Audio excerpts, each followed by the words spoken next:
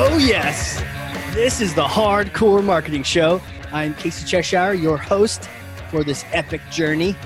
And today's show, sponsored by Cheshire Impact, on a mission to help people maximize their use of Pardot and Salesforce. CheshireImpact.com. Bam.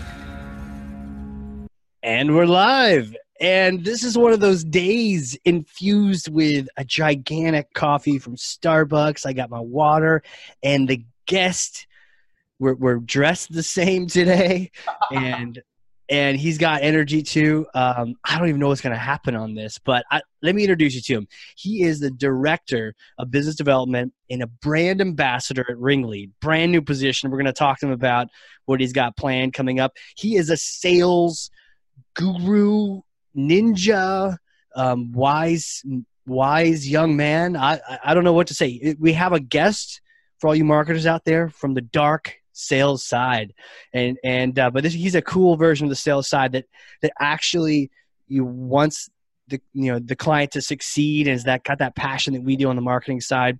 He's often described on romantic sites as a hopelessly positive sales trainer, if that clues you in, and super creative, innovative relationship builder. Totally. We met at a conference, a Salesforce event up in New Hampshire, actually. And he is the creator and the visionary and the protagonist of #SayWhatSales. My friend and crazy man, James Buckley. How are you, sir? Hey, what's going on, Case? Thanks a lot for having me. This is really a great one. I've been super excited about it. I know. I mean, we even coordinated. We're both wearing red. Like, I know. I was surprised when you got on. I was so excited. Like, oh man, great minds. It's the mind melt. It is. It's scary. That's why I'm kind of concerned. I mean, because I got the coffee here, man. So I'm ready to pick up whatever you throw down. So I'm ready. The theme for today, for everyone listening, the theme, if we can even corral these two crazy people in one conversation, is the idea of collaborating, the idea of we need to align marketing with sales and vice versa. We got to work together. This is not, your team, my team. It's the revenue team, right? Yes. We got James on here. He's going to be throwing down, and we're going to be talking about personalization. I met this guy, and 2 minutes later, we're talking about personalization. We went deep on marketing strategy and sales strategy. And I was like, dude, we got to get you on the podcast. We got to chat. So, that's the theme, #SayWhatSales. So yeah, I'm excited about that theme. Here, let me pass you Thor's hammer. Okay. Thank you so much. Receive the hammer. Now take that and smash some bogus myth you've been hearing about, marketing or sales strategy. Yes. What drives you crazy? So lots of things drive me crazy. I feel like Peter sometimes from Family Guy. You know what grinds my gears? Let's just talk like Peter for the rest of the show. Oh, we could talk like Lois. Oh. So I think that there are some major myths between marketing and sales. And one of the biggest myths I think that drives me crazy is that the two are separate departments. In fact, right. This is a myth that I think cripples a lot of companies because the right hand doesn't know what the left hand is doing and vice versa.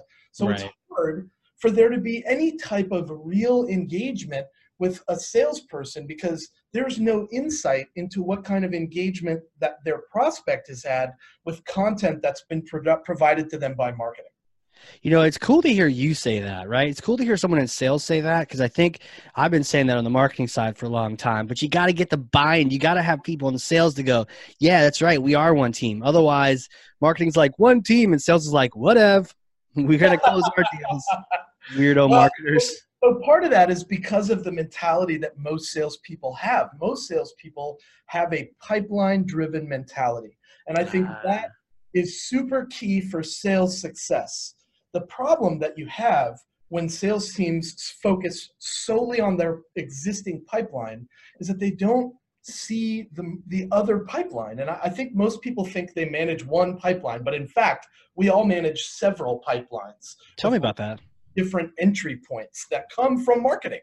So in most cases, you talk to salespeople and you say things like, where do your leads come from? And they have a list of great places that leads come from. Well, Guess what? All of that comes from marketing. Those leads wouldn't exist if it weren't for marketing, putting stuff out there for people to engage with. So when you look at that, you have to ask yourself, first of all, how does this align with sales? And this depends a lot on how your sales team is structured. So one of the big debates, and I guess another myth kind of, that's sort of mixed into this overall myth, crush. Is the sales development role really still relevant? Because there's this comfortable handshake between marketing and sales. Well, I say this, it is still relevant. It has to be relevant, and here's why.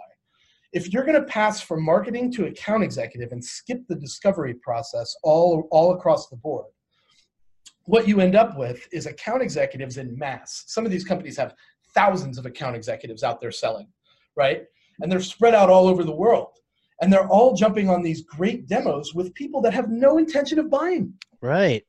No intention of even thinking about buying it. They're just trying to kill a half an hour of their time, or they're looking for something very specific and they haven't told you what it is. So you don't even know anything about them while you're out there doing these demos. So maybe you get 8 demos a day and you come in on your Tuesday and you're an account executive and you're like, I'm going to crush today into dust. Yeah. I'm going to kill it. We're going to make so many closed opportunities here.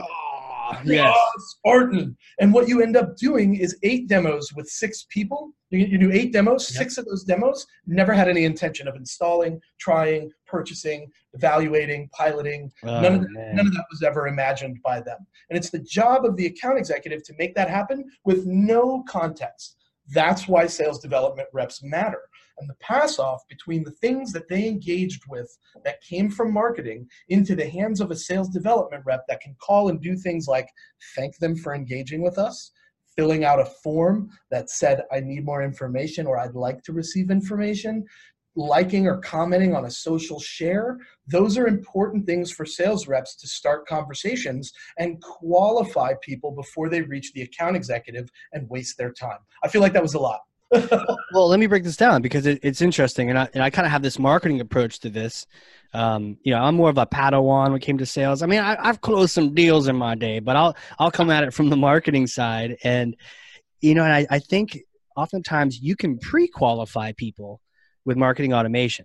And I think I say pre-qualify, not qualify, because. So, are you talking about marketing or are you talking about insights?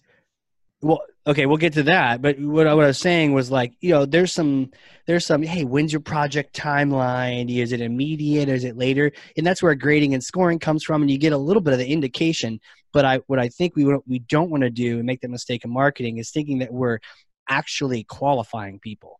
We're only pre-qualifying. So we can get rid of people in Sierra Leone. If you don't sell people in Sierra Leone, like you don't even need to talk to them. And we could have like filtered them out from you. That's nice, but that doesn't mean that everyone we still send over is qualified. And I think hearing you say that reminds me, that's where some of the misconceptions come from. We send this thing over and we go, oh, it's qualified in bunny ear air quotes. And sales is like, no, it ain't, right? That's not qualified. And we're missing that actual qualification process in the middle. So some of that has to do with what your qualification process looks like. And if you set structure in place. So there's a lot of debate about what types of acronyms you want to use to qualify people. Some people can't. I think that's a useful one. But on the marketing side, you can only go so far.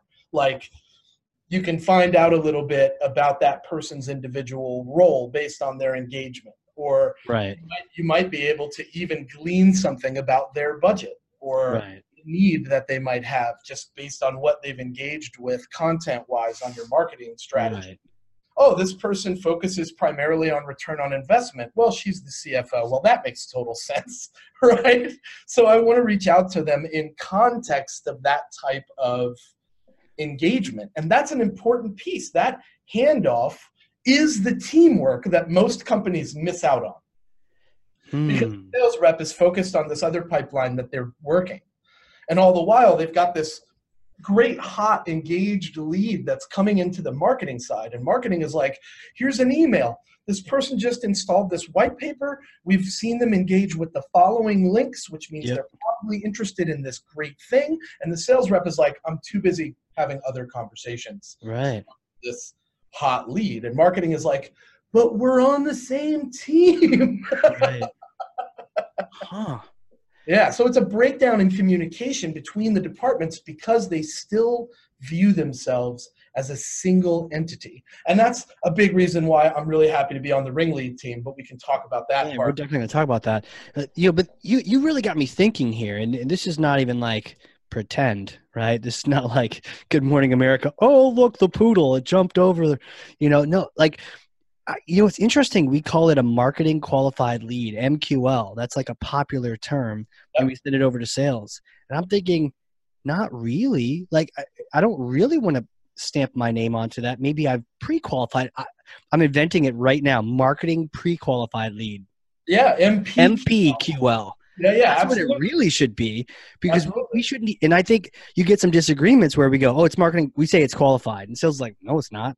But that wasn't our. We didn't actually qualify it. We pre-qualified it. So tell me more about the qualification process in general, so we can learn from that and understand how maybe we can help pre-qualify, but then not try to take ownership of full qualification. I could see maybe we're discounting that whole discovery qualification process altogether.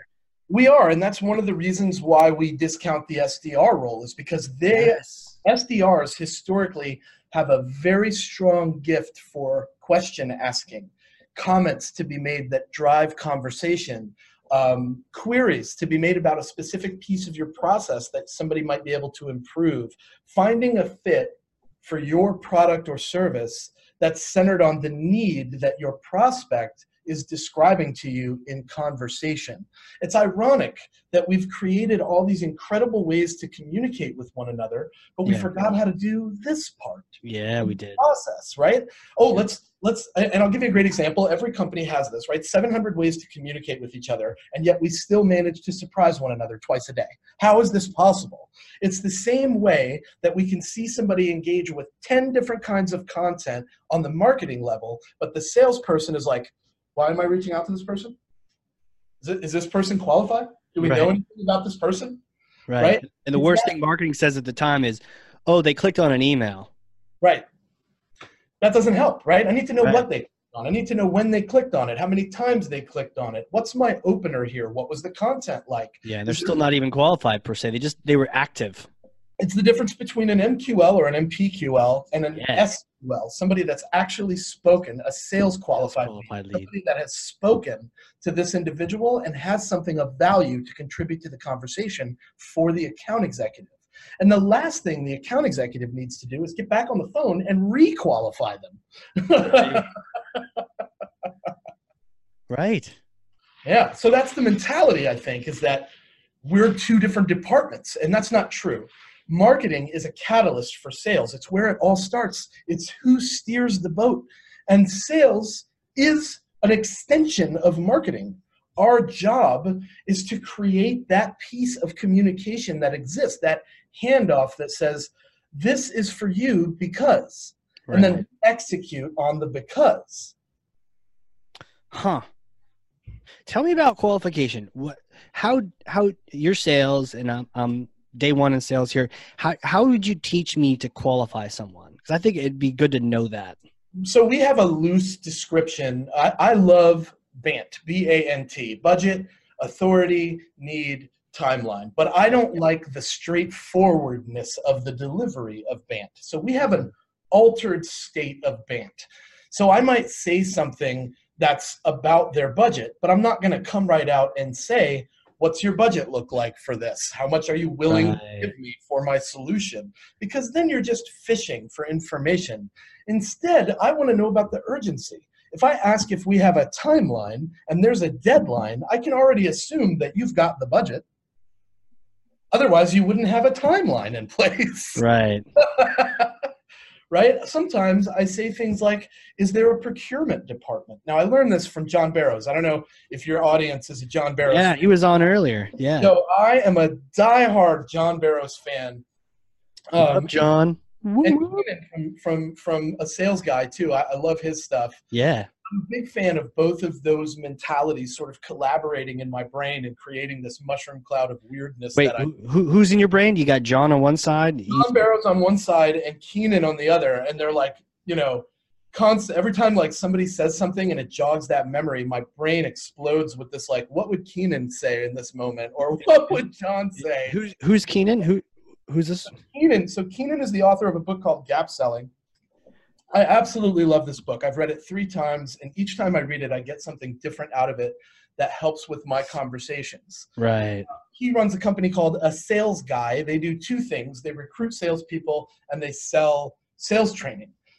John Barrows, of course, is John Barrows, but Keenan is the same type of mentality as John Barrows, is that I've got this thing that works really well, and I've developed a system that I feel could change the way that you approach your role as a sales professional, and they put this out there. Well, I'm a huge fan of both of them, and I just consume all of this information, and then I just take it and make it my own. So we use BANT, but we use it on a very loose level. And I ask people about procurement instead of asking if this is their decision. I ask people if there are other people that need to be a part of my conversation with them, like your marketing director or like your CRM director, your Salesforce admin, whatever space you might be operating in. I know, like, the Challenger customer tells us, it might have been the Challenger sale, I read both of those, and they will tell you, those books will tell you that there are 6.3 decision makers at every company. If that's true, then the one person that you're talking to is only a piece of the puzzle. Right. So don't think with this sales, this cancerous sales mentality, I'm going to make this call and it's going to result in a sale. That's just not the world that we live in anymore. Right. That's 10 years ago. We could have done that. I remember the 90s. They were fun. Right? When you could just make a sale and walk away, that was success. We dress kind of funny, though. Yeah, the big hair and the weird collars, right? Yeah, pop that collar, man. What are you doing? Pulling that thing down. So what's the deal, Doug? Tell me, go back to the 6.3. So by the way, Challenger Sale, great book. I recommend it too. And then there's a follow-on that you mentioned, the Challenger Customer. The Challenger Customer. Yeah. I've heard that might even be better for marketers to read. There's a challenging customer. Listen, the best marketers have a sales mentality, and the best salespeople have a marketing mentality. I love that. I do a quote me. So just quote him on that. Somebody out there. I love that. I have a way of marketing myself so that people gravitate towards me. Listen, in the end, we're all just trying to have conversations with one another. Right. So I preach a universal workflow, right? People don't understand that every single sales funnel looks exactly the same.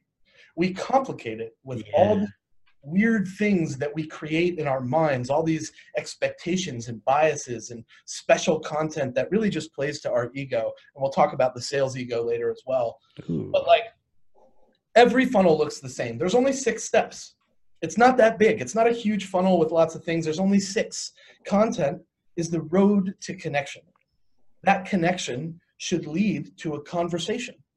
If I can have that conversation and build a relationship, some people will call that trust, then I should have no problem asking for an opportunity. And the law of averages says the more opportunities we have, the more sales we make. That's not rocket science. That's a 2,000-year-old human instinct to connect with one another and derive value, whether it be in the form of oral stories or product, doesn't matter. That's an instinct inside of us all. That was 6 steps. Yeah. So hit me with each 6 again. I'm writing them down here. I want to make sure I get it. Sure. Content is the road to connection. Connection should lead to conversation. Okay. That's the first 3. I like that. Conversation should lead to a relationship. If I've done a good job at the conversation, I should have a nice relationship as a result. Yeah. Some people will call that trust. Those are one and the same. Okay. And if I've done a good job building that trust or relationship, I should have no problem asking for an opportunity or creating an opportunity in some cases. See if one exists. Right. Flush it out. Finding an opportunity, if you will. There's a lot of action words you could probably throw in there that fit, depending on how the conversation goes. Hopefully they're organic and not scripted. Yep. Right? And then from there, the law of averages takes over and says the more opportunities I've created or found, the more sales I make. Right. Think about human nature and where we are as a society, and ask yourself, if somebody actually is a gifted person speaking to you that can capture your engagement and they call you, not only are you surprised that your phone actually rang because it hasn't rang for the better part of 8 years, Mm-hmm. But also somebody on the other end is actually pretty engaging with me. Right. That's something that stands out in a sea of emails asking you for 15 minutes of your time. Right. Another human. And it's not like fake. And we know what to talk about because marketing has provided us with all this incredible information that you've engaged with. Right.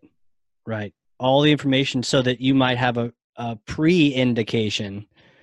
It's like pre-crime, right? I'm thinking back to that Tom Cruise movie, giving you some of the indication that, hey, pre-qualification, a pre-discovery, they're interested in the information about what happens when Adobe audits your software. Then, okay, so are you being audited right now? No, but you're concerned about it. Why? What happened? Oh, our CEO, learned blah blah blah, and then now you understand where they're at. It's an initiative. The CEO heard about it. He's concerned. Ask you to reach out.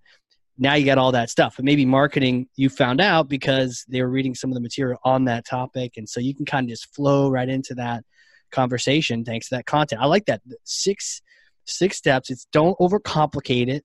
Yeah. I like that. We put our biases in all of this, and that's why the funnel gets so convoluted and complicated. We want to add all these things that we think are valuable. They're very valuable, but they're valuable to you, to us, to the marketer, to the salesperson. You have to make them valuable to your prospects. Right. You have to create that value proposition for them if you want them to also view it as valuable. And in order to lead them down that path, you've got to build that relationship. And there's an argument for the fact that on the face value of a sale, the relationship doesn't matter. And you know what? I agree with that. I think that is absolutely true. If you look at that 6-step funnel right there, you remove relationship, it absolutely works, doesn't it? Here's the problem. It's not sustainable because when you want the renewal or a referral, the relationship is the only thing that matters. Interesting. So you could technically remove that relationship, but that's short-sighted. It's very short-sighted. It's not sustainable. It does not do anything for your retention. Your churn will still be there. It will not be affected positively in any way if you don't help to nurture that relationship. Guess who's responsible for nurturing that relationship in some way? Sales and marketing. Marketing with their excellent content and their value adds. They're forever sending you articles. They're forever saying, did you know about this in the industry? We wonder why that's important. It's important because a year later, you want the person that's calling on the sales team to renew that contract to be able to say, hey, we hope you've enjoyed our service. I've noticed that you engaged quite a bit with our content. We hope it's been valuable for you. Your renewal is coming up, so I want to connect and make sure you're still a satisfied customer. Right. And they have that context thanks to all that amazing marketing that nurtured them through towards the renewal side. There's an element of customer success management there that takes place on the sales side where a relationship is formed, maintained, checked in. Everybody's like happy with it. Hey, it's a quarterly review. Here's your usage perhaps. There's so much value there.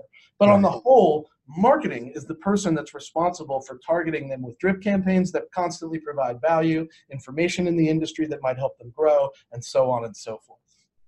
I love it, man. What's cool is having this conversation, I don't feel like I need to defend marketing. I feel like you get it and you understand there's certain different roles on a team. And like you said, we're all in the same. Nobody solos Everest. What's that? Nobody solos Everest, right? That's true. Hey, you may not need oxygen, but you probably need a Sherpa or two to help you set up Camp 4 for sure. I had a question though. Why did you bring up the fact that you could remove relationship? Do people say that? Is that like a thing, like a debate in the sales circles? What's that? I missed out. Blipped out. Yeah. Removing relationship. Do people push on that or try to do that to churn more people through the system? Not usually. In my experience, people have really valued the relationship I've brought to the table. So let me be clear. I'm just an SDR. No matter what my title might say to you, I will always be somebody that is a catalyst for new business. That's my addiction. Right. I love that job. I will live, eat, and breathe that job until I die because it's the most fun job I've ever had in my life. I work very closely with marketing people when we talk about this because that handoff is so important. What the relationship being a debate is because people don't think it's valuable for the initial sale. Right. And again, I support that mentality. I don't think it's that valuable on face value either. What I can say is that later, when you want the business to remain in your court, that relationship is what they make that decision based on. You know, so even though it has nothing to do with the sale. You know, I've bumped into that because, you know, at Cheshire, we sell services and we do a lot of work with people who sell software, either clients or even Salesforce sells software. And so we've seen some really good software sales. And then from some other companies, we've seen software sales. And I've been chatting with some sales reps lately where they don't feel like it's a fit at some of these companies they're at because they want to have that relationship. And they're at a company that says, look, you sold this thing out, move on, right? Sell the thing, skip the relationship, close the deal, move on to the next thing. And you're right that those companies suffer from churn. They suffer from, people aren't renewing, and they're definitely not upselling. They're definitely not getting people to use the tool. They haven't created that. They haven't done that trust work. My opinion has always been that when you have your team segmented out into smaller teams, it becomes easier for people to own their role. Everyone wants upward mobility, right? SDRs, and this is another big myth, right? The next the next step, right? And I think we decided on two myths, and I'll throw this one out there, and then crush as many as you like, man. I'm gonna crush a lot of them on this. Yeah. Right. But I talk to sales development reps all the time that absolutely love their job. And I'm like, man, I'm so glad to hear you're passionate about sales development. What's the next step for you? And they're like, account executive. And I'm like, why? And they're like, I don't know. Yeah.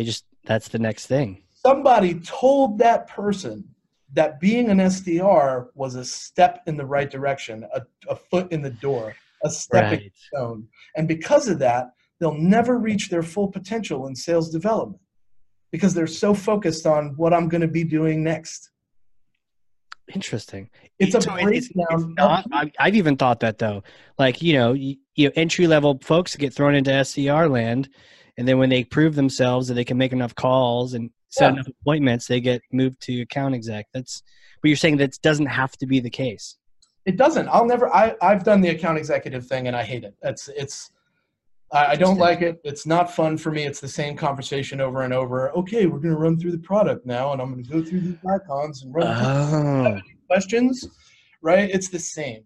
But when you're an SDR and you're talking to people about their specific needs, every conversation is different.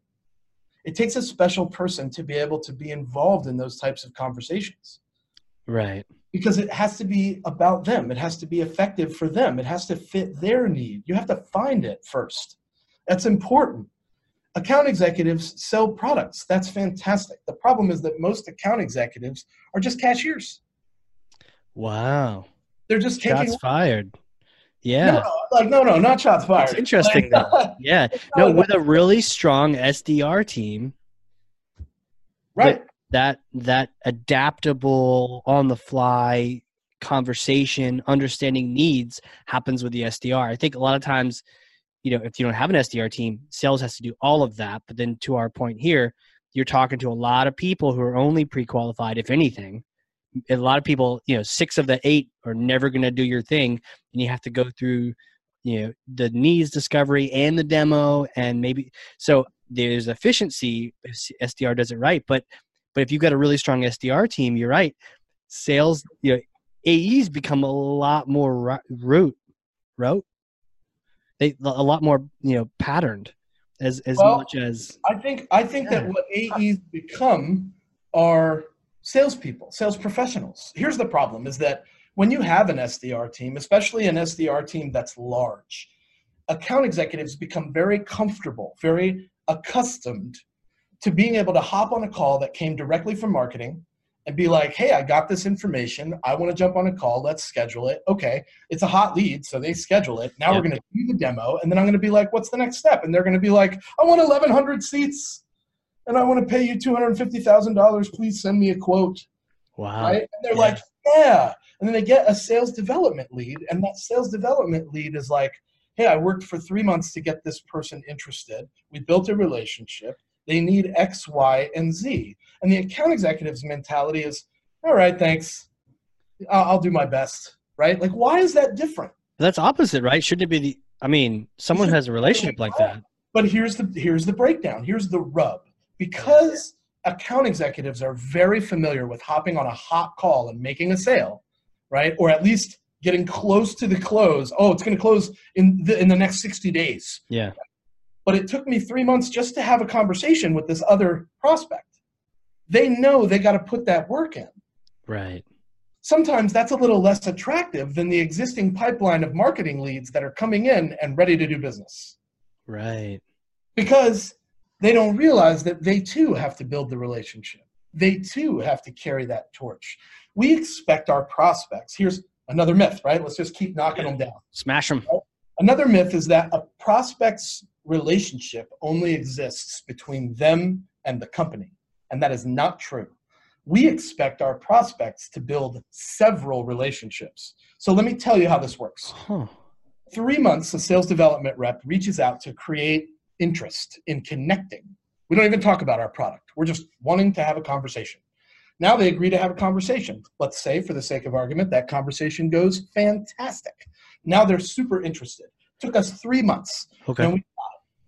Now we've built this relationship. You've seen my content. I've called you a few times. We sent some emails. I've bombarded you with collateral. You're ready to take the next step. And you think, let's do a demo. Now the account executive or the SDR is super excited. And they're like, hey, I'm so glad you're going to do the demo. Let me introduce you to this complete stranger that you don't know at all. Yeah, that's a problem, right? So that you build a relationship. Now the account executive does the demo, but he does the demo with the muscle memory of somebody that does demos and then says, what's the next step? Push, push, push. Right? Okay, fine. That person probably not so receptive to that push. It took me 3 months to get them to open their arms to me anyway. Right? So you say, how'd the demo go? And now the account executive's like, oh, it went great. They were really excited, super pumped, and they're following up, building a relationship, liking, commenting, sharing, connecting. Everything's going well. 3 months, the account executive. Now we're 6 months in with this prospect. 3 months, they reach out. They finally build the relationship. The person gets back to them, and they decide, I'm going to buy this product. So now you've built this relationship with an SDR for 3 months. You've built a relationship with an account executive. You sign a document, and they go, great, how do we get started? And the account executive goes, let me introduce you to this complete stranger and you've never met, and he's going to take great care of you, I promise, right? Now they have a CSM. Okay. That's the third relationship, right? Now they have a CSM. They do the onboarding. They do the training. They do the pilot group. We're rolling hard. We're going to go live. We go live. 3 months into the go live, they have a problem, and they reach out to their CSM, who their account executive said would be their first point of contact for everything. And that CSM says, oh, you have a support issue? Let me introduce you to this complete stranger that you have no idea. You've never met. Right. And that's the fourth relationship we expect them to build. Think about how emotionally taxing your relationships are. Right. We're a year in, and this person has 4 relationships at one company. Now tell me that prospect's relationship only exists between them and the company. And the company. Yeah, I think that misses sight of the fact that there's people involved, and you don't form bonds with companies as much as you form bonds with the people at them. Yeah. That's why personal branding is so important in sales. Interesting. Yeah, because I need people to trust me. So when they Google me and they see Say What Sales everywhere, they go, this guy knows some shit about what I do. Yeah. Yeah. But back to the 4 relationships or more, or 2, 3, 4. Could be anyone. So I don't know. Depends. This is what's happening now. Is there a way to make that better? It sounds taxing. There is a way to make it better, and that is manage the expectations. Tell people about your sales cycle when you're talking to them. Right? Rope your account executive that's going to inherit this account in while you're doing the discovery sometimes. right? Kind of Connect them early. Hey, this is giving my them that friend. picture. Yeah, look, hey, we got a merry bunch of people over here. We're gonna, Introduce them early. we got all these people. We're all gonna have a party together, and you chat with me, and then I still though. I mean, there's a lot of people that love the idea of a single point of contact, versus I guess it's just not always what is feasible. You're going to be multiple contacts. So just let people know. But man, I don't want to form a relationship. Here's the other thing. Do you form a relationship with an SDR person only to build one with the rep? So that depends on the SDR. In my experience, because I'm very well versed in business development and processes and human beings in general, I get a lot of people that want to connect with me on business development practices. Yeah. Because I've provided value to them and not pitched my product. Right. That moment down the line when I reach out and say, I've got something to show you, or I'd love to tell you more about what I do and how I can help you grow. Because I'm already in this place of value in their mind, I don't have to send 16 emails to get a response. I send one, and they're like, I'm free Wednesday. Mm-hmm. And then I make that introduction. Straightforward. Right. Hey, thanks a lot for scheduling that call. What I'm going to do is connect you to my senior VP. Yeah. I'm going to run you through some cool stuff and answer any questions you have. And let's connect next week. I've got some ideas for business development I can share with you. And lo and behold, I actually have some ideas for you that I can share with you and make good on my promise, right? So it's about value, not products. And people forget that. In addition to that, it's supposed to be fun. And that's the worst part. Salespeople are innately miserable when they're not doing well in sales. But when they do well, they're like, I'm the best salesman in the world. Rah! Yeah, right. When it rains, or whatever the phrase is. Like, yeah, if it's going well, everything's the whole world is sunshiny and everything. Yeah, it's my oyster. Yeah, this whole conversation shows me how much we discount SDR. It's true story. I think SDR. I think you're super SDR. I think a lot of people think of SDR as exactly what they've been told. This is a stepping stone. You're a robot.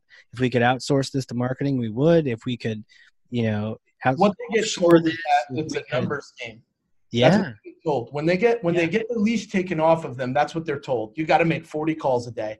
You got to make 100 touches a day. Yeah. You got to hit 15 people on LinkedIn today. And those are just metrics. They don't mean anything. They're not meaningful metrics at all if they don't convert to conversations. But don't they still have to do that? I mean, I think they should strive for that. But if I can do in 10 calls what it takes your SDR to do, which one would you rather have? That's true. Burn through 30 people to get the same result as 10 on your list. That's right. Take longer. But, yeah, but can someone just roll into an SDR role, or is there a certain, do you need that training in that role as well? My belief is that anybody can be an SDR as long as they have a personality that can be changed. Yeah, and a soul, right? Because you need to actually care.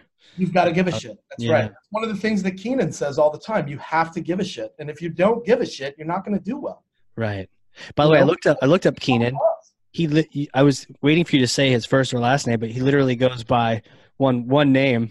Yeah. There's actually a whole story behind that. I'll let him tell you, but that's a whole thing. Yeah, for sure. It'll be funny is to have both Keenan and Barrows on either side of you as like the good angel and the devil on either shoulder, Oh yeah. Well, so it'd be hard to tell which one is which. That's the thing. I would say I put John, on the devil's side just because he'd enjoy it more. But he's been so nice and lovey lately on LinkedIn. I can't stand it. Like, stop being so kind, John. Come on. I learned so much from John and Morgan. Yeah. Morgan J. Ingram is his buddy and his colleague, and they do such an incredible job putting out fantastic content. Yeah. For people to just learn some shit, Totally. It's pretty amazing how much stuff you can get out of well done content, and that shout out to Lucas Walker, who manages John Barrow's content. Like some of that stuff is incredible. Just the way that it's written, the way that it grabs attention, the way it changes your perception. Hey, just a quick side note. That's the job of an SDR. Change the perception. Yeah. Create interest enough to make a change. The saddest words in business. We've always done it this way. About a year ago, I managed, in that's the word. I kind of did. I managed, or I hosted a panel discussion. It was I think it was Open View Ventures. It was, you know, is the SDR role, do you have one? Should there be one? And we had a lot of just sales VPs on there that were saying one way or the other in between. I wish I could have teleported you into that, because you kind of, I could see why Ringlead is like, hey, what's up? Come hang out with us, because you absolutely own that. And you're right. It's not just a stepping stone. It can be a whole career and a whole function to itself, you know? So my recent venture has shown me, I've got 2 guys that this is their last week of training. This Friday, I let the leash off of my Rottweilers, as I say. Oh boy. Yeah, so I'm really excited. James Shand and Phil Harmon are my BDRs, and Nice. I've given them a brain dump of all of my skills and practices. I've given them once-overs, and Ringlead, God bless him, is taking an incredible like mentality on this thing to just say, hey, we schedule meetings, you know, and that's another, I guess that's another myth, right? Sales development reps have this mentality, this thing that says, I got to sell this application. No, you don't. That's not your job. Let the account executive sell the application. You're creating interest so that you're selling the time to take a look at the application. Interesting. You're selling the time to take a look. You're selling the interest. Right. You're finding out what the problem is so that you can fit your product or service to that problem and say, you should take a look at this potential solution for yourself. You know, that makes it so much, I don't say easier, but it makes it doable. You're not trying to get them to buy it. This call, like, look, my job is not to sell you anything. Okay. I just want to see if it's worth your time to take a look at this thing. It has been for other people in your exact industry. And if it's not, I'm not here. Like, I don't want to waste your time. Or vice versa. But like, I think this might be, but let's see if it is. And, you know, that's it. That's a great milestone. I can get behind that as a goal, and then let sales, to your point, they swoop in. You say, okay, it was worth the time to look at this. Now let me see, let me show you that there's a value and worth investing in this thing. Yeah. Yeah. It's our biggest problem as a community of sales development reps, that we feel like we have to be the people with all the answers. Well, let me tell you, sales development reps out there that are listening to this and working with strong marketers, it's not your job to sell the application. It's not your job to sell the product. Stop it. Not your job. It's your job to learn about the problem that your prospect has so that you can sell the time to learn about the solution. Stop trying to sell your product and service. Start creating value and relationships. That is much more valuable than somebody who's jumping on a call so that you'll leave them alone. Right. Man, I just got another hashtag for you. Nacho job. Right? Nacho job. Nacho and job. Like, nacho job. No. Now, what would you say in the simplified version? What is marketing's job for you then? Marketing's job is to collect and provide insight into prospects. Okay. So maybe marketing's job is to host a webinar. Hey, we're hosting this webinar on business development or on event management or on Marketo best practices or on duplicate prevention or on lead generation as a whole. We're doing this webinar. All the people that register for that webinar should in fact trickle down to salespeople so that salespeople can reach out and say things like, thanks for registering or attending the webinar. I'd love to chat sometime about Marketo best practices, lead generation, whatever, right? Fill in the gap. And all I want to do is have a conversation. Here's the problem. We live in this world of sales hypocrisy. So let me explain that, right? Yeah. If you're the sales leader, you get pitched the most. Because everyone wants to save you time. Everyone wants to boost your revenue. Everyone wants to increase growth. Everyone wants to something that has to do with how they're going to help you, right? Interesting. Okay. That's fine, right? Yeah. No problem. Totally great. Let's do it. But then we get on the call, and that call sounds the same. James, let me tell you about this change. This change is going to change your change. Yeah. The way that you change, it's about to change. Hashtag ROI. Right. And then we say, we're programmed to say, hey, man, I'm not interested in your change. And then we hang up the phone. Oh, you're right. When you're saying change, we're saying. And we go out and we see our whole sales team out there and we go, hey, guys, we have to tell everybody about change. That's the hypocrisy of sales leadership today. Yeah. It's a nightmare because we're just having the same problem. We're telling people, stop calling me, take me off your list. Hey man, don't you have a list of like 30 people underneath you that are cold calling and being told by their prospects to take them off the list? like, well, I don't understand this. Why is this a thing? But it's a blockade in our mind, which is why the value is so much more important, which is why the research is so important. And that kind of stuff can only be done by an SDR. And the info handed down to them as a, quote, qualified lead means they're qualified to be researched and touched by an SDR, not qualified to buy our product. Let's do a demo. Right. You know, like one of those cartoons, I don't know if it was like the Peanuts or whatnot, where the parents start talking and all the kids here is like, wow, wow, wow, wow. Like you don't actually, you know, when you mentioned the change, you're like, it's so true because it's like, change. And it's like, first of all, I hate change. And then second of all, I don't have time for your change. I don't want to pay for your change. Whatever, like doing something different than what I'm currently doing is essentially what you're saying. So it's actually not change that you hate. The reason that people say I hate change is because change has always been done to them and not with them. Change is actually good. Change brings progress and growth. Anyone that disagrees with that is probably not good. You're right. Change is good. Sometimes the process can be hard, but you're saying that's because I was pulled through it as opposed to willingly jumping in with it.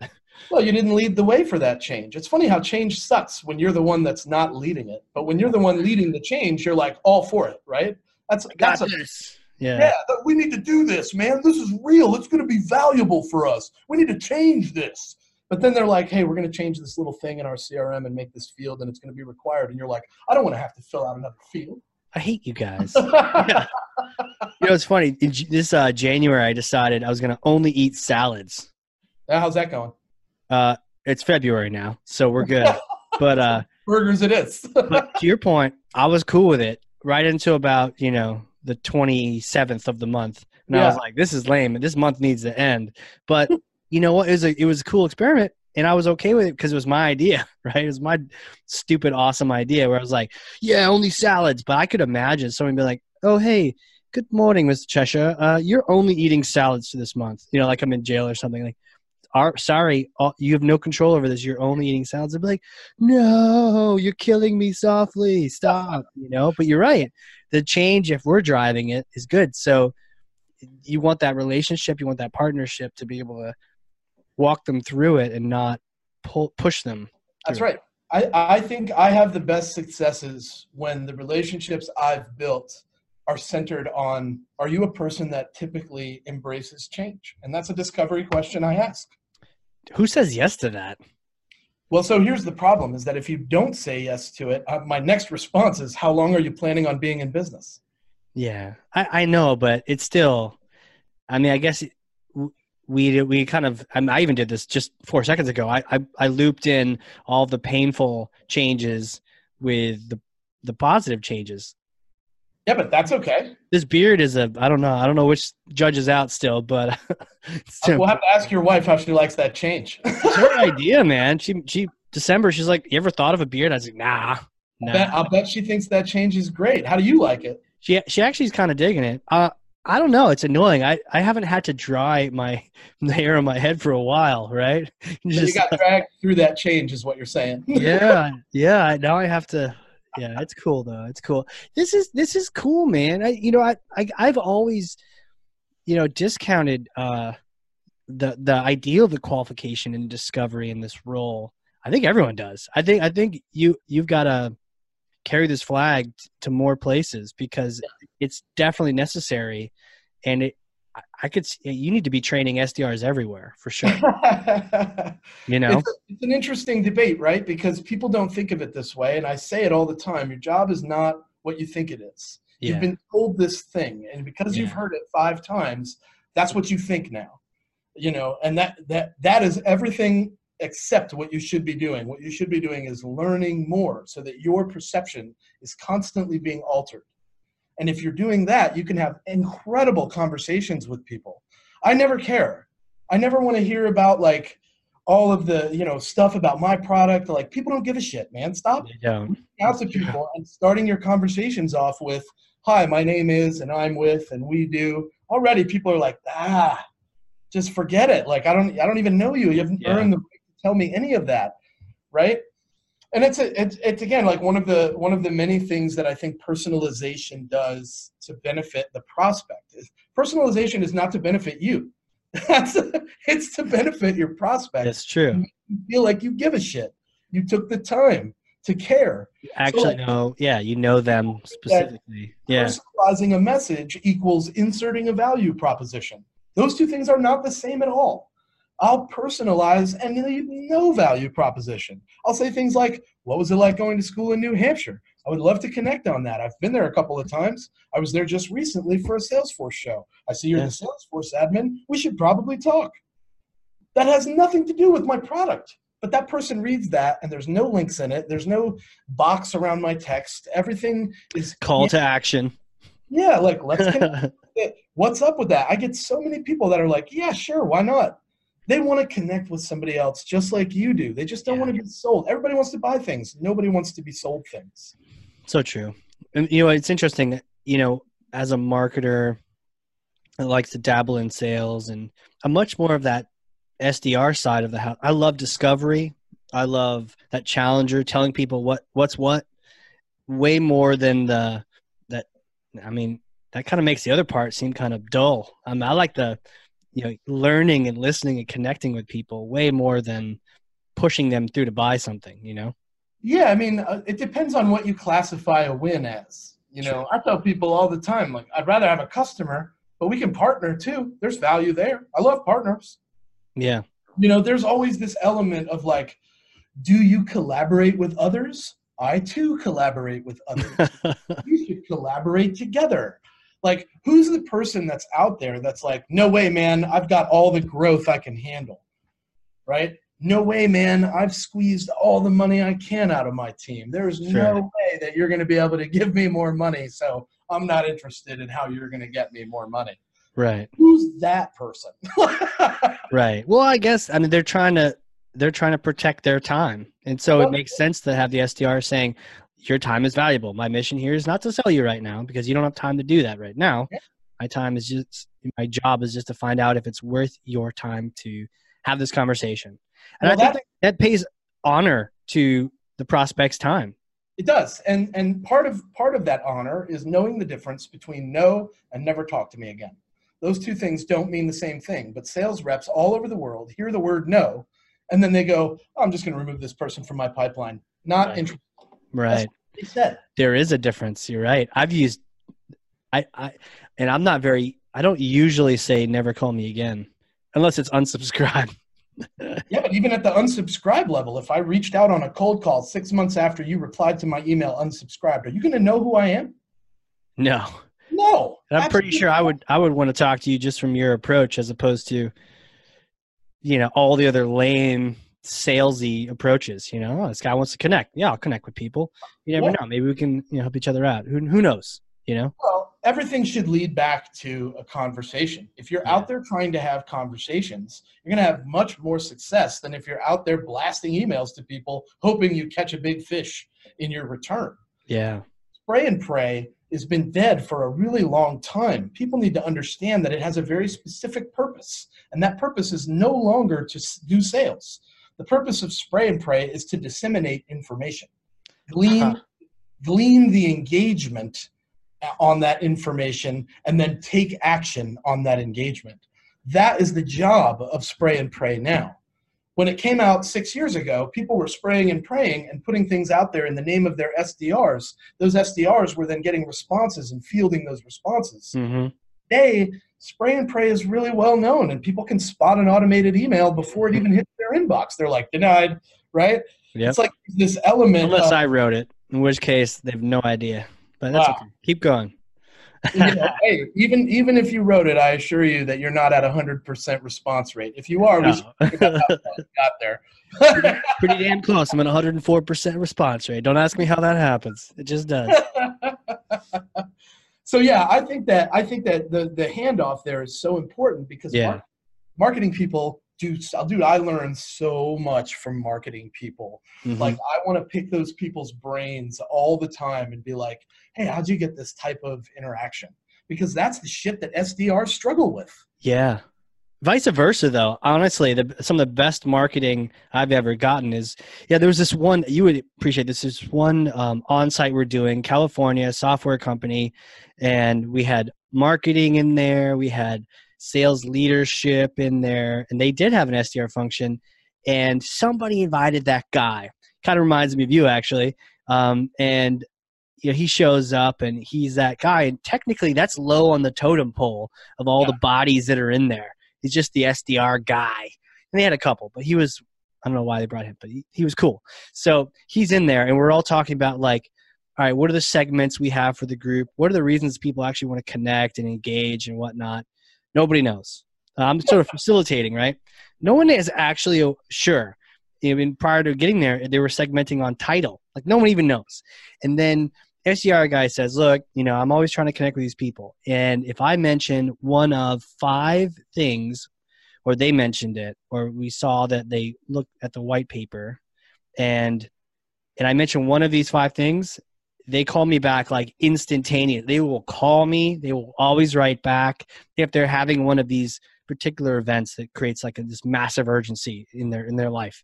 And you didn't create it, but you mention it, and that's exactly what's going on right now. And he shared what those 5 were. We're like, that's it. Those are our segments based on the need. Like, if people come in and they have any one of these 5 needs, it's a no-brainer. We get them content right away. We get them to SDR so they can reach out right away, and we know they're going to connect right away. Everyone else can go on a nice slow nurture until we discern if they're in any one of these 5 hotspots, in which case they go right over. If he wasn't in that room, we wouldn't have had those triggers. We had no idea. But he was the one that was talking to people, doing the discovery. It's like, that's the source right there, I don't think that marketers talk to SDRs enough. And no, we need to hang out more. I think they should be in the same room. Yeah. Yeah, because marketers have a deep understanding of product. See? Oh, same room. That would be sick. That'd be a cool idea. Marketers have the deepest understanding of the products that SDRs are creating interest around. Yeah. Right? Again, not selling the product, right? But creating interest around it. If that's true, then I need all the val props that I can get, which brings us to our next point, right? The val prop and the personalized message. I mentioned it earlier. When I was with Cirrus Insight, I was limited to a very niche product. It was Salesforce and inbox integration. That was it. That was the whole. And now that I'm with Ringlead, I have all these different value propositions busting. Oh, nice. Hey, do you have duplicate records in Salesforce? Yeah, most Salesforce companies do. Who says no to that? We all do. Right. So call me and let's solve that problem today, right now. Yep. But let me hear how bad it is. Have you done an analysis? Do you know how bad the problem is? How big is your database? How much can you afford, right? This is important. That's discovery, right? Do you need leads? Great. I've got Capture, which will go through LinkedIn and pull all this custom information for you, firmographic, social media info, phone numbers, email addresses. Like, do you need leads? Let's talk about lead generation. Right. I have data enrichment. Do you have thousands of leads from 2016? Yes. Great. Let's enrich all of those so that those people can reach out to brand new leads. Right. Right? Otherwise, so look at all those value propositions that I've got. It's part of a system. How do you prevent duplicate records being put into Salesforce today? Oh, what do you mean? I can't stop people from creating a record. Yes, you can. Let's talk about it. That's important, right? People don't understand that the value propositions, the problems that people have vary. How does your solution, your service fit multiple problems that multiple companies have? And if you can find that, all you need is conversation. Yeah. And what do we know about conversation? Conversation leads to relationships. Relationships lead to opportunities. Opportunities lead to sales. Again, not rocket science. Yeah. Those 6 Those 6 steps. That was it. Yeah. Half of it is just the conversation. Yeah. This has been crazy. I think I've learned more from you. I'm running out of paper. I take notes for every show. I only got one piece, front and back, but I'm running out. So who are you? How did you become this like SDR whisperer? I don't know. Take me back to like little James. Oh, so little James was really heavy into the Karate Kid. Yeah. And because of that, my dad and I fell in love with UFC. And if you watched the first UFC, then you watched Hoist Gracie beat Tank Abbott with a broken arm and a broken leg. And when that happened, my dad immediately put me in jiu-jitsu, and I did it for most of my youth. I never really had any amateur career stuff or anything. Yeah. My record at just the amateur, like working in the dojo level, was 27-11. I did it until I was about 19. And it was a lot of fun. I really enjoyed it. And as a result, I learned lots of things about people, because you come in contact with a lot of people. And when you're in jiu-jitsu, as you know, you've got to get over this initial hump as a white belt of, contact with other people. And it really is contact. It's like it's physical. You're like, yeah. I go to 6 a.m. classes sometimes still in Maryville just to get out of the house in Tennessee where I live. And it's still something that, what are you going to do this morning? Oh, I got a guy that's going to try to break my arm. It's going to be great. Yeah. They call it what? Rolling, right? We're going to get on the floor and roll around together. Yeah, exactly. So I fell in love with food, and I became a cook. I went to Johnson & Wales for a little while and did some cooking stuff. For 15 years, I worked in the kitchen. I was at the University of Miami in 2000 to 2006, I think. I was a network specialist in the XP days. You remember Microsoft XP, right? So I was there for that.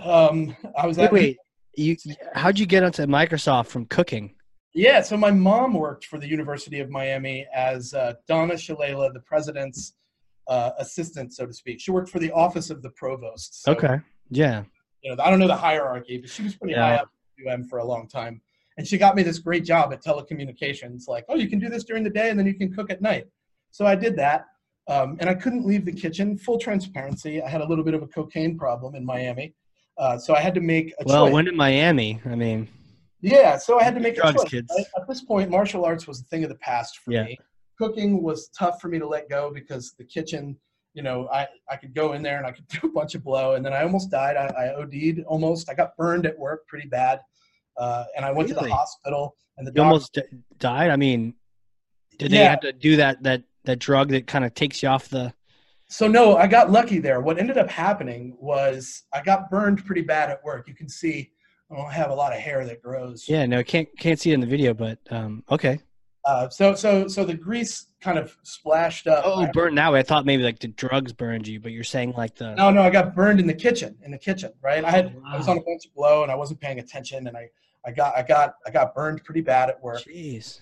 So I go to the hospital, right? Burn marks on my chest and everything. No scarring, thank God. So the doctor comes in. Doctors aren't stupid, right? Big headlight for eyes, and he goes, I'm not feeling any pain. Yeah. So he's should be, but you're not for some reason. Not, right? No pain, right? I'm like, I'm fine. Yeah, I got this. I got it, right? So he comes in and he puts the medicine on, and he sees my eyes and he's like, "Are you okay?" And I was like, "Yeah, I'm fine. Just let me know like when I can leave." And he was like, "I'm going to do a chest X-ray just to be safe." Okay. He puts the X-ray up on the special light, and there was an NFL-sized football in my chest. It was this big, and he was like, "Really? See this thing that's pushing on your rib cage right here?" As a joke, I'm like, "Yeah, what is that? A tumor? Like, lay it on me. I don't care." And he's like, "That is your heart. And at any moment, it might just rupture, and you would die in about 8 seconds." It had gotten large enough to be the size of a football? Yeah, man, I was pumping a lot of blow. It was a problem. That's like a side effect, huh? So I left the hospital. 2 days later, I had everything that I owned packed up on a Mayflower truck, and I moved to East Tennessee. That was 13 years ago, and I have never touched blow again. Because of that experience in the what with your head that you were just like, I could die? Scared the shit out of me, man. I mean, you know, I had a baby at the time. I Oh, moved. did you? Oh, wow. Yeah. You know, yeah. I mean, it was a real fear. So I moved to Tennessee and I went to college. Well, you got out of the environment, right? Because like I think people discount, just like we've discounted SDR, we discount environment. There's a really cool book, Willpower Doesn't Work, that basically says, look, your environment's important. You want to lose weight, but you have a jar of M&Ms in front of you, or you want to do this other thing, but your environment will pull you back in. So if you had that moment, but then you stayed in Miami, your environment would be trying to pull you back in. Right. That's right. And, I think leaving really changed the trajectory of my life as a whole. 100%. I didn't have much to do when I got up here. So I ended up back in college. I got a real degree, writing communications, minor in sociology. And believe it or not, I got started in sales thanks to a Facebook post. Really? Yeah. Tell me about it. So the web designer for Cirrus Insight's name at the time was Alan Brady. Alan Brady and I knew each other when I was in college. Now, I went to college as a non-traditional student. So I'm 30 years old with 4 children sitting in classrooms with 19-year-olds. What was that like? Oh, man. So it's funny, like perspective is everything. So we're in this sociology class because I minored in soc. So I like to say that I can write about what you're going to do before you do it based on your past. So I'm sitting in these sociology classes. We're talking about kids, and this one girl, in the process of talking about like child discipline, is like, I'm never going to spank my kids. And then everybody immediately turns around and looks at me. I'm like, wow, like that's a lot right there. So then they, what do you think? And I said, well, I think you should probably have this conversation the first time that your kid jets out into the parking lot at Walmart. And then we'll talk about how you're not going to spank your kid. Because I assure you that you will spank your kid in that moment, because you'll make damn sure that never happens again. Parking lots are the most dangerous place. Right. So because they can't be seen, right? When he's driving, they're too short. They run out, bam, dead. Super right? Can't do that. You absolutely. You gotta send a signal and say this is not cool. Not cool for their own good.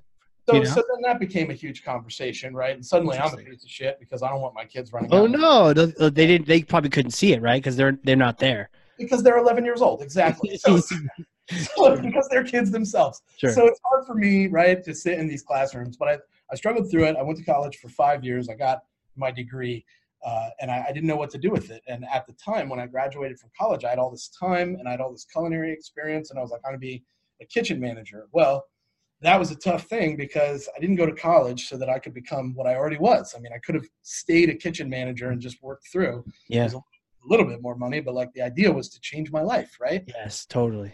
So I did. I changed everything. I went on Facebook, and my buddy Alan from college was like, Cirrus Insight, my company that I work for, is looking for salespeople. Now, I'd had door-to-door residential sales experience, B2B door-to-door experience, in and out of the kitchens. I had done sales jobs just to change it up a little bit. I was really good at those. But I never did put anything behind it. I never thought it would come in handy. I always thought, it was just something I did on the side. So that's how I ended up at Cirrus Insight. Was I responded to that Facebook message and I said, hey, I'm interested, let's chat. And then he introduced me to the senior business development manager at the time, who I would later replace when he moved to a customer success position. Wow. So that's how I got it. Yeah. Yeah. You just moved on from Cirrus. So is this all sort of recent, or?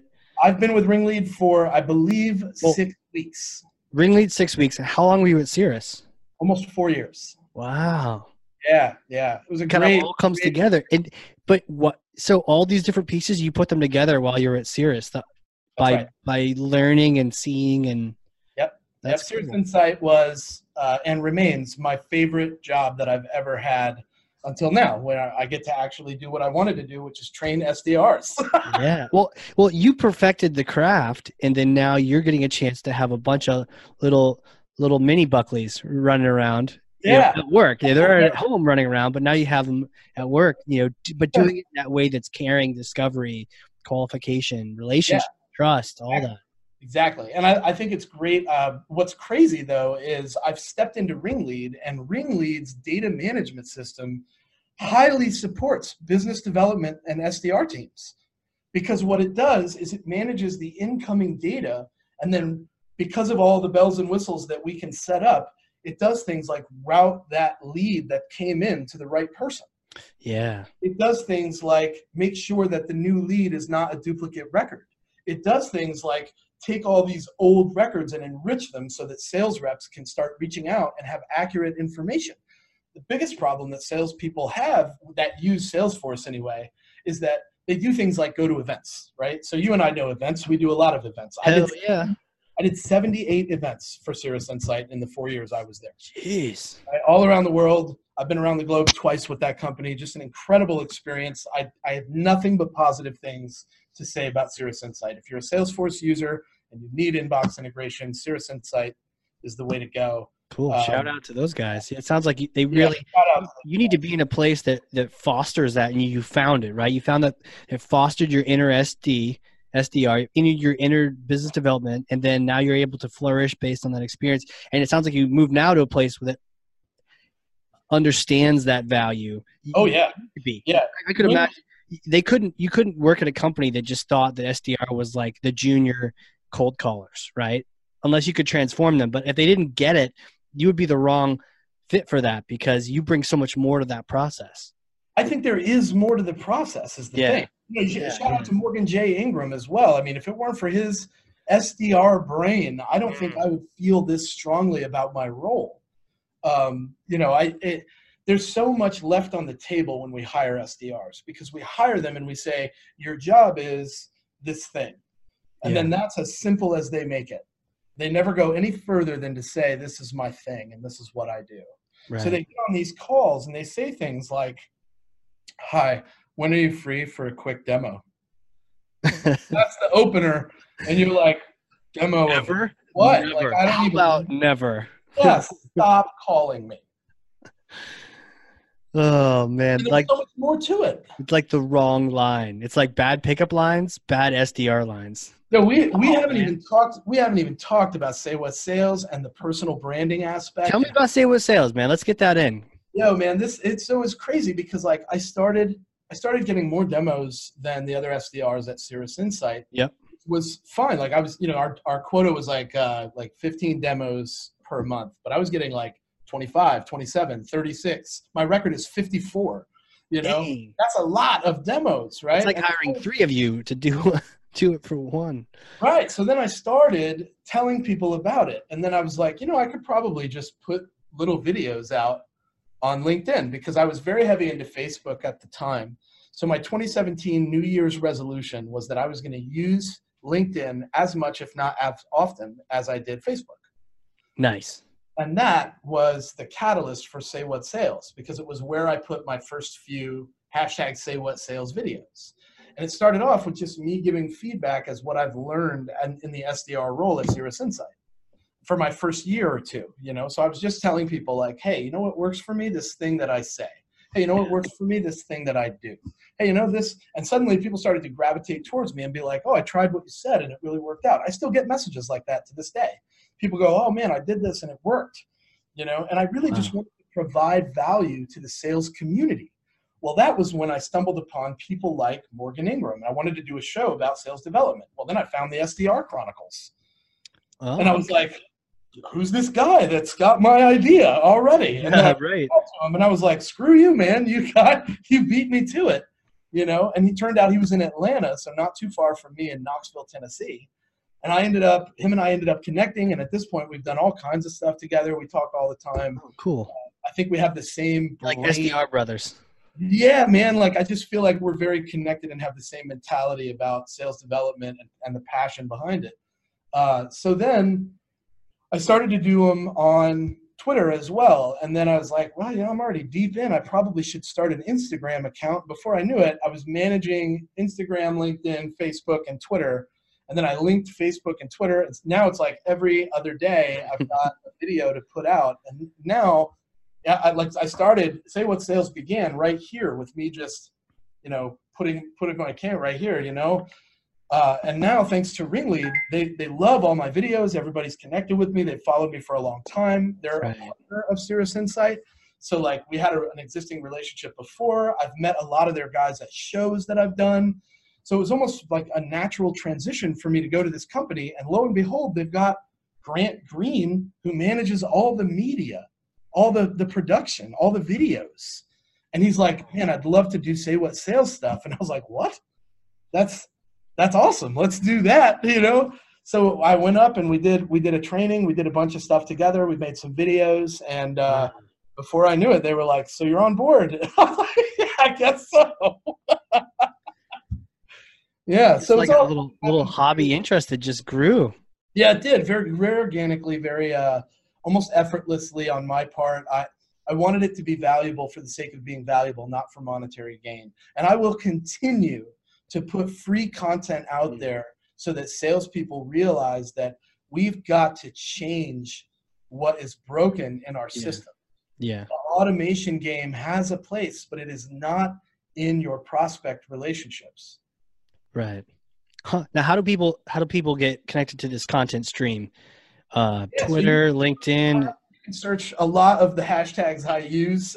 So you can search hashtag say what sales. It's all one word. I am on every platform that you can imagine. You can call me direct. I love giving my phone number out publicly. It's 305-632-6005. You can reach out to me directly via email, jbuckley@ringlead. It's a good thing I'm not Joe Rogan yet, because people be calling you right now just to mess with you. I would welcome the calls. Crazy. It's no problem. Yeah, I mean, like I've never met a stranger, and there's nothing wrong with somebody calling me. I want you to call me. We should talk about your problem in Salesforce and marketing technology. Like, what are you using? How can we make it better? I assure you that there is some value that we can offer one another, whether that's a form of partnership. Go to ringlead.com, check it out. It's, let's change the way that we collaborate for the betterment of your prospects. If that's my focus, we should connect. Like, that's right. Are you saying you've grown big enough? You're not interested in growth? Right. No, or change the earlier question, Well, I mean, look, if I have 15,000 people that follow me across social media in general, wow. If I don't have somebody to refer you to that could fix your problem, what? I'll give you your money back, I guess. It's like, hey, does anybody know who does Salesforce adoption? 35 people in my network are going to be like, I do. Reach out to me. Like, right. That's cool, man. You're like this relationship, discovery connector wizard. I like to say that I am a conduit for business intelligence. That's what I like to say. Writing that puppet down. Yeah. Do it smart, not difficult, right? That is good. So we got your phone number. I was going to say, what are the other places people can connect with you, but you can't go much further than, so ringlead.com. What are some links, reach out on any platform? Yeah. Yeah, I have a personal calendar. I'm happy to send to anybody my calendar so they can get time with me. It all starts with connection. It's funny, like, we're all out there trying to grow. Every business in the world is saying, I want to grow. I want to do better than last quarter. And there are thousands of SDRs calling to say, I want to help you grow. And they're like, stop calling me. How true is that? I wish I was growing. And then I want to help you grow. Yeah. Never call me again. Never call me. Take me off your list, right? People all over the world are this way, and I'll never understand it. I think it's something that's up here. It's in the mind. Agreed. We're so attuned to saying no. I'm not saying you should take every cold call. Let's be clear about that. If everybody took every call and responded to every email, no actual work would ever get done. Well, I would like everyone to call you just because. I think they should call me. I would love to. 305. Yeah, 305-622-6005. Call me. Let's talk data to me. That's what I say. Talk anything, right? I'm a talker, dude. If you want a good, healthy conversation, let's talk about it. I talk to people about life problems. I had a guy call me once like, man, my wife is leaving me and I don't know what to do. I'm like super distracted. I can't make sales. And I'm like, bruh, you got to separate from the job and deal with the personal stuff, or the job stuff is never going to fall in line. How much time off do you have? God bless him. He got into therapy with his wife, and him and I talk all the time now. And, he's always calling me like, man, thank you so much. And everything is good. Wow. Like, that's real value. That's shit you can't do without conversation. Right. It reminds me of like Zappos. Apparently the thought was you can call them and ask them for anything. And I think the CEO was at a party one time and they're like, let's test it out. And so he was just listening in and they called and they asked them for a pizza. And they ended up having one delivered to the party. but they didn't even know the CEO was there. It was just kind of like, I've sent pizza to offices before. yeah. Yeah. Hey, you can't say no to pizza. I mean, it's pretty good. But no, it's like for you, you're like the Zappos of, hey, conversation. It's not just a conversation with Ringlead. It's with, Mr. Say What Sales himself, who is not even about the sale. It's about the conversation, It's about the connection and the value and what your needs are. I mean, I think that there's value in everything that we do as human beings. And the sooner we realize that that value is meant to be shared with the world, the better that value is received. There's always going to be haters. If you got haters, you are doing it right. Keep going, right? Don't worry about that. There's always people who want you to fail. I have a laundry list of people that hope I fail. People I screwed over way back in the day when I was a terrible person. People that, don't like me for one reason or another. And I'll be honest, my personality is not for everybody. There are lots of people probably that see my stuff and go, this guy's so full of shit. I love your hate. I love your jokes. I love the banter back and forth. I will always thank you for leaving your negative comment on my shit. You have huge followings. Your negative comment makes sure that all of your people see my shit. And somebody will reach out to me and go, hey, this person left a shitty comment on your thing, and I saw your value, and I'd love to connect. That happens to me all the time. Keep bringing me your negative so that I can respond positively. I look forward to it. Love it, man. Love it. Well, I got to thank you, man. This is great. Well, we're going to have you come back on and talk more about LinkedIn and all this other stuff. But, this has been awesome. Anytime. I've learned a bunch. And, everyone out there, if you've learned like I have, if you have notes out the wazoo. Now, if you don't want to take notes, we took notes for you. We have show notes, hardcoremarketing.com. But, if you learn something here, share this with someone. Yeah. And please do call James. Call him right now on his cell phone, just because I want to see what happens. And